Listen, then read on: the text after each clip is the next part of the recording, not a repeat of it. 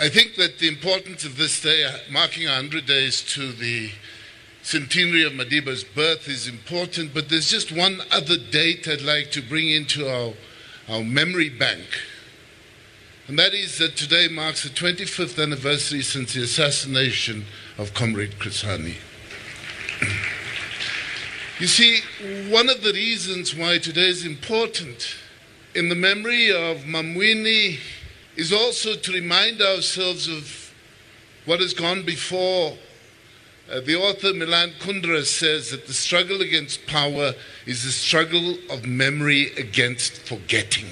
And we must always engage in that struggle so that those words that Madiba uttered at his inauguration, never, never, and never again, are not forgotten words associated with a single speech in May of 1994. It should shape the break with the oppressive past that we've heard about played out on this very site and what we must build for the future.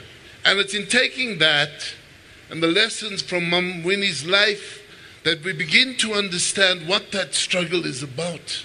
You see, that harrowing tale that she tells in 491 Days of how she sought that inner strength and the journey that she went on. And I said to priests last week, Bishop, you sometimes warn us of hell, but you don't tell us what it's actually about.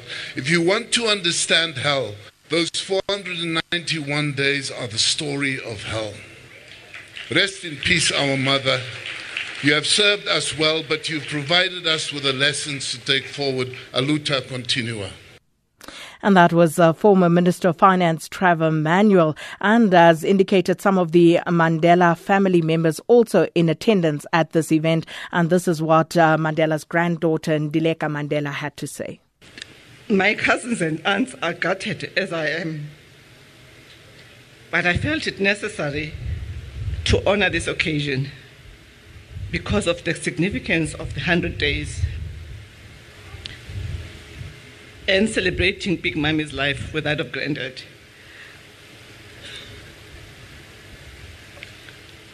To the general public, we say thank you so much. And to Silo, I say that, I have to leave after here because we are busy with Mom's preparation. And because we know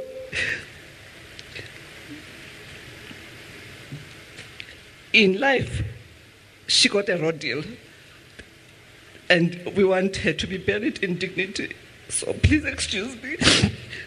Thank you. And that was Winnie Madikizela Mandela's granddaughter, Ndileka Mandela, and the widow of the former President Nelson Mandela, Graça Machel, is also in attendance. So it is too early, really too early, for us to be able to process the pain we are going through. But let me say something. As a nation, we tend to wake up to realize who are the people who have made us as a nation, people who sacrifice so much for us. We tend only to wake up and to recognize them when they leave.